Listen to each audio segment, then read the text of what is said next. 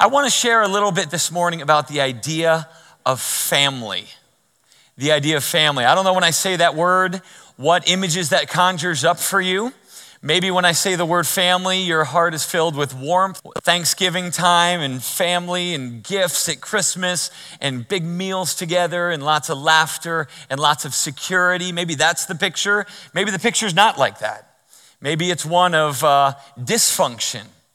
But either way, when you grow up, there is something unique about family in that you can get away with treating each other a certain way, whether it be siblings, brothers and sisters or whatever, because you're family, right? You know what I'm talking about? Certain things that you would say, certain things that you would do that you can kind of get away with. You would never say that to somebody else. You would never let that be seen out in public, but because you're family, you can do it. And there's, there's an element of forgiveness there because you're family. It's just kind of expected, right? Well, while I was growing up, I was not the kindest brother in the world. Our family had its fair share of dysfunction and teasing and that sort of thing.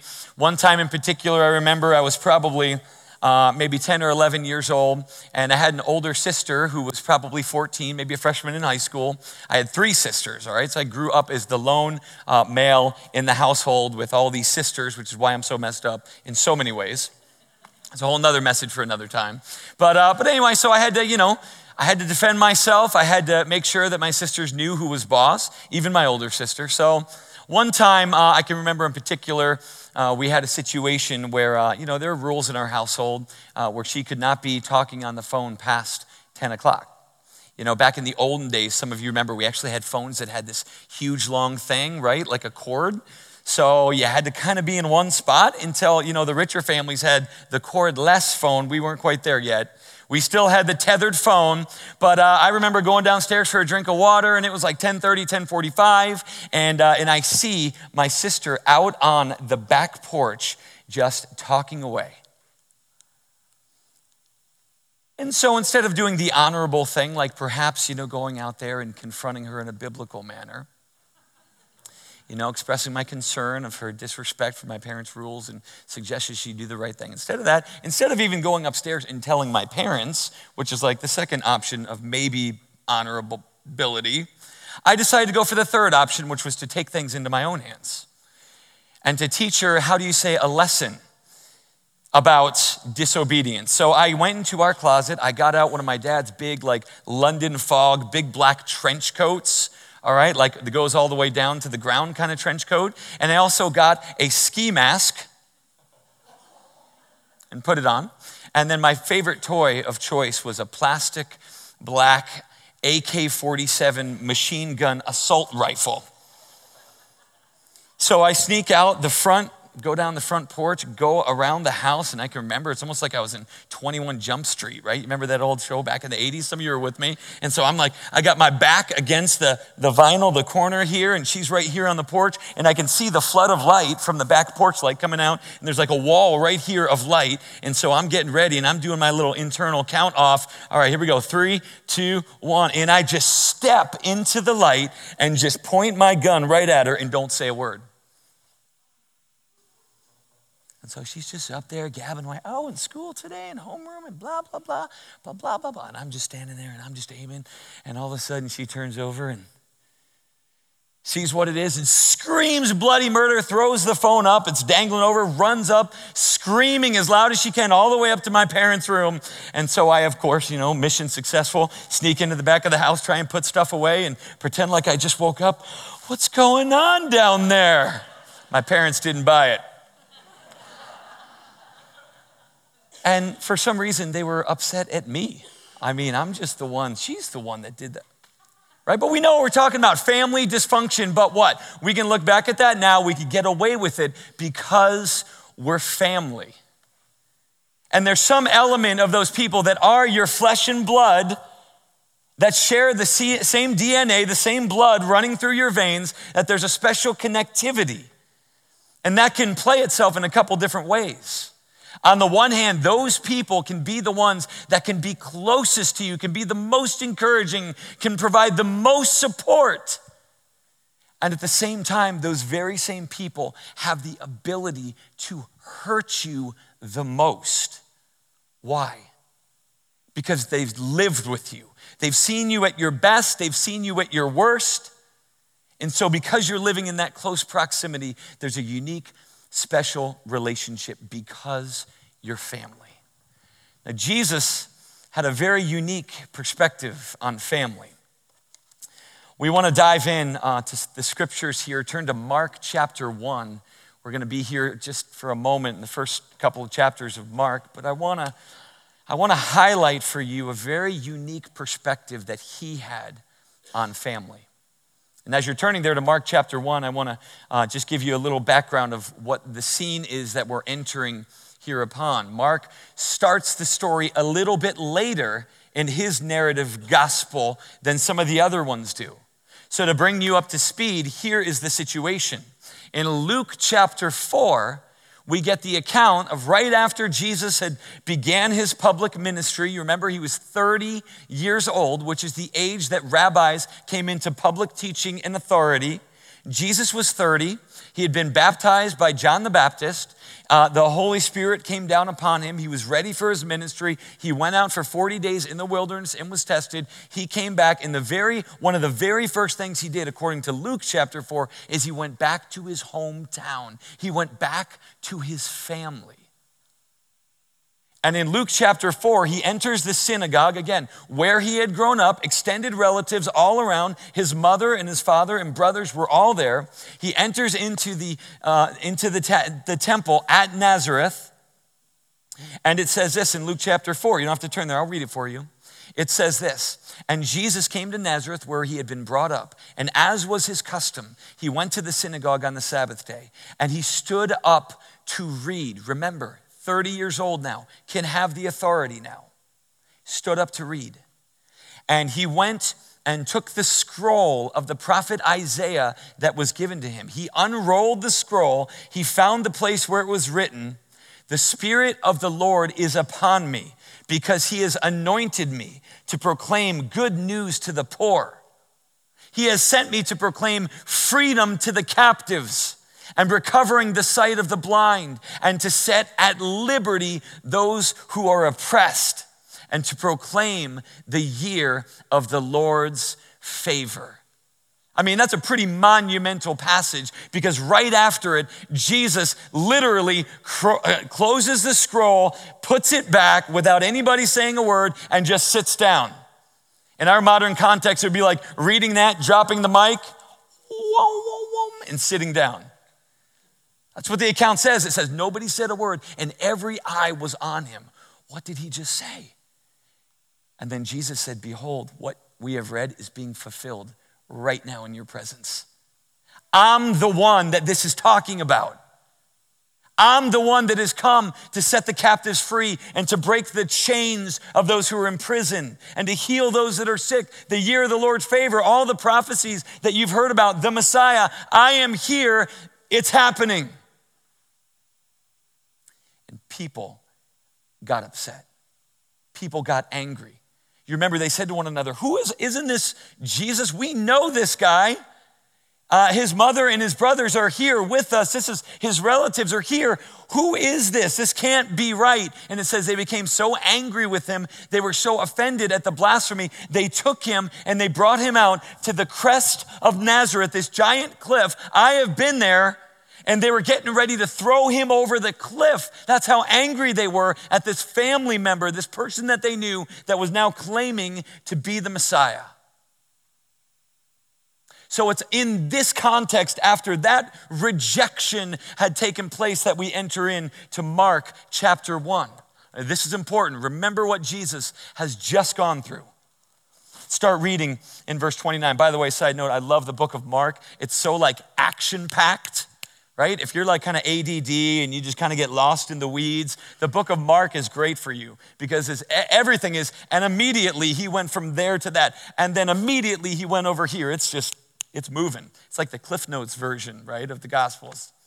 But anyway, here in Mark chapter 1, verse 29, and it says, "And immediately," told you, "he left the synagogue and he entered the house of Simon and Andrew," that is Peter, "with James and John. Now, Simon's mother-in-law lay ill with a fever, and immediately," there it is again, they told him about her. And he came out, and I won't go through the whole story. He healed Peter's mother-in-law. But the point I want to make is he entered into Peter's house. So here he was from the time of 0 to 30, lived with his mom and dad. That was his house. That was his connectivity. These were his relatives. Now all of a sudden, he's in Capernaum, and he meets Peter, calls a few of the disciples to himself, goes to Peter's house. What's really interesting is you need to know that word house is the Greek word oikos. Okay, think of the yogurt commercials. But don't let that get you too distracted. That's the word. And it doesn't just mean like many of us are familiar with, like, oh, I just bought a house, or I moved into a house, or, we're going to meet at the house. The Greek word means so much bigger than that. It means household. It means extended family. And the idea here is that Peter and the other disciples were living like many people in that time, where there was one little courtyard and then a bunch of rooms that were all kind of on the outside of that, but they all lived together. That's what the oikos was. And so what I want to note about that is when you skip over to chapter 2, verse 1, it says, and when he, that is Jesus, returned to Capernaum after some days, it was reported that he was at home. Jesus was in his house. Jesus was in his home. Right? Now, when I was doing this research this week, and I had been studying these things for a couple of years now, I had always been taught, the Son of Man has no place to lay his head. Jesus was homeless. How many times have you heard that? But the terminology that's used here is basically saying, oh no, he was living in a house. He was living in the house. Most scholars agree, moving in with Peter, with some of the other disciples together. And now Jesus is saying, this is my house. He was now entering in to their family.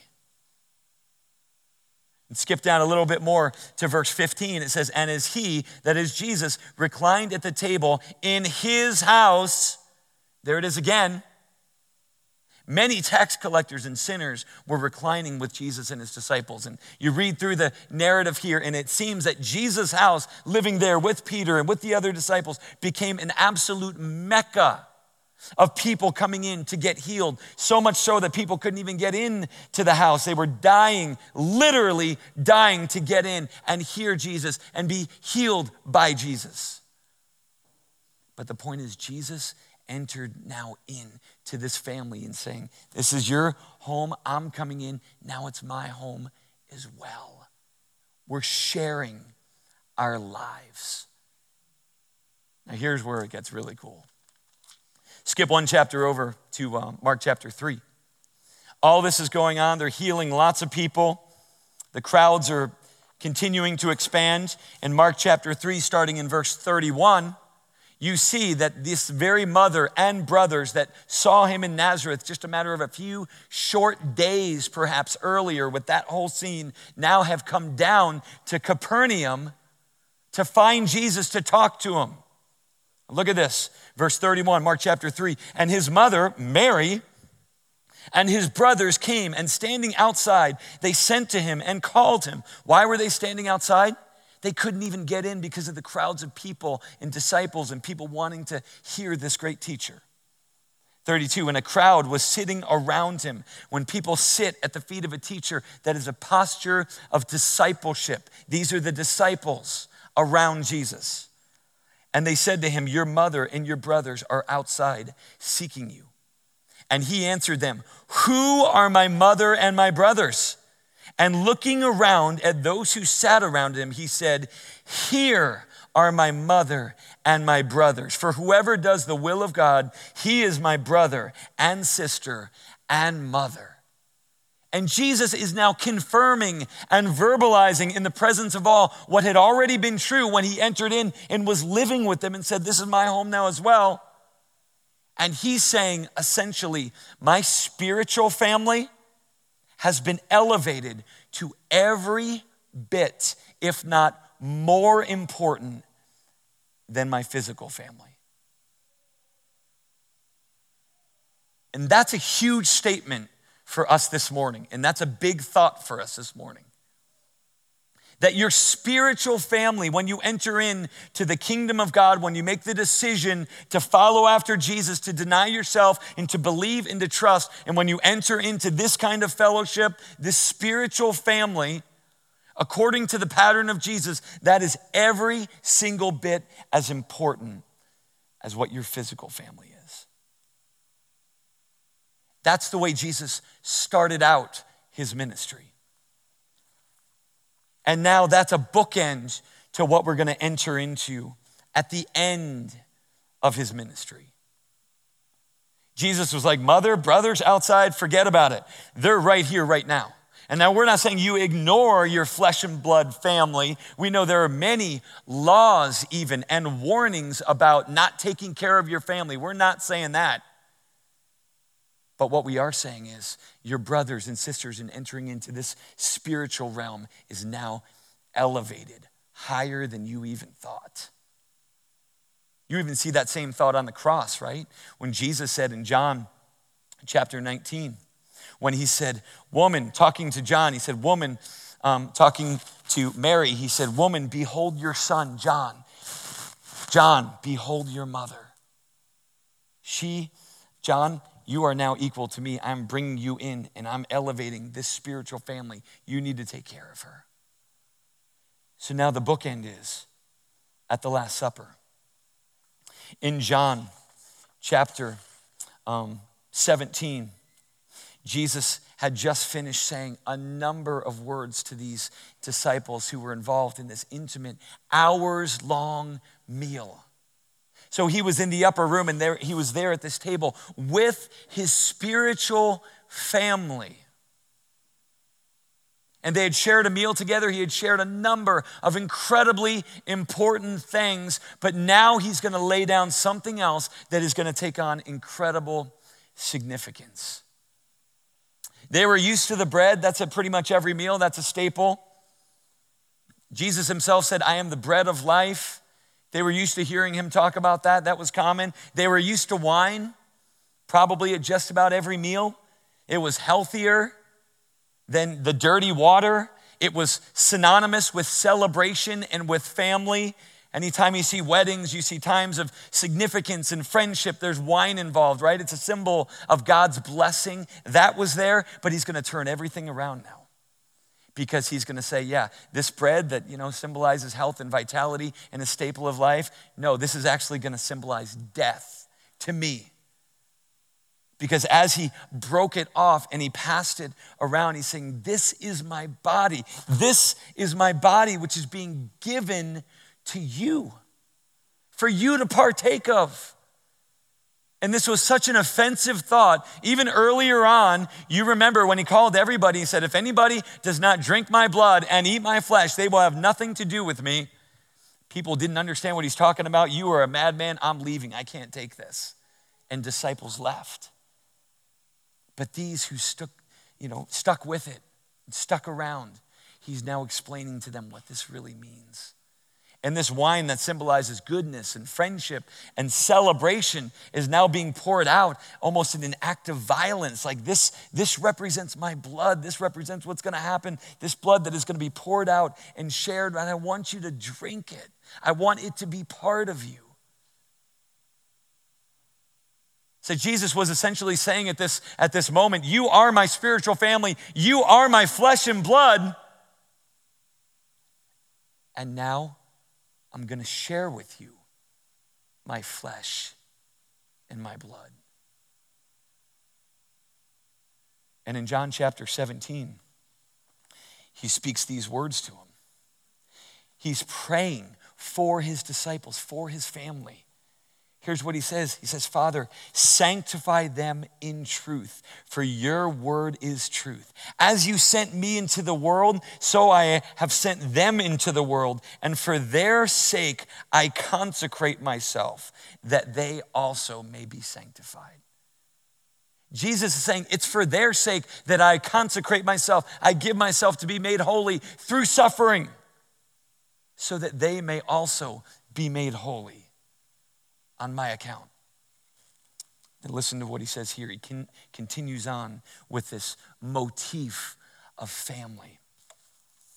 He says, I do not ask for these only as disciples, but also for those who will believe in me through their word.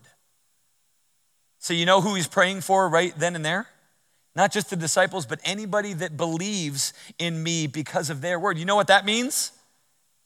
Jesus was praying for us. I don't know about you, but I believe in God, and I came to these knowledges because of what's written down here that was written by the disciples and the apostles. I believe because of their words. So Jesus is now praying for me and praying for you and praying for all believers. And what is he praying for us?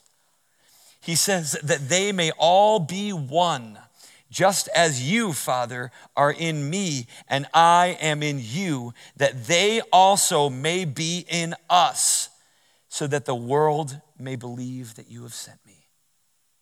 Do you see the family connectivity? Do you see the DNA? Do you see the, God, I'm in you, we've got this relationship and we're one, and now I'm inviting them into this spiritual family so that we can all be one? He continues on to say, the glory that you've given me, I have now given to them, that they may be one, even as we are one. What a concept to think that the spiritual family invitation was given to us. And Jesus is saying, I want you to be in me, and I'm going to be in you. We are one. And that's the invitation that's given through this concept. And as we come to the table this morning, I want us to think about that idea of family, that idea of sharing, that idea of being one with God and him inviting us into his life. So we share two things essentially when we come to the table of communion. We share in his sorrow. We reflect, we contemplate, we honor God with our thoughts and with our mind as we think about what happened 2,000 years ago, as we think about how he suffered to bring us into his family. We share that. But we also share in his triumph. It's funny because Jesus commanded that we celebrate communion. Not that it's somber, not that it's sad, not that we're tearful, although that's part of it in that first aspect, because we're sharing in his sorrow, we're contemplating that, but he commanded that we celebrate it because it is a victory.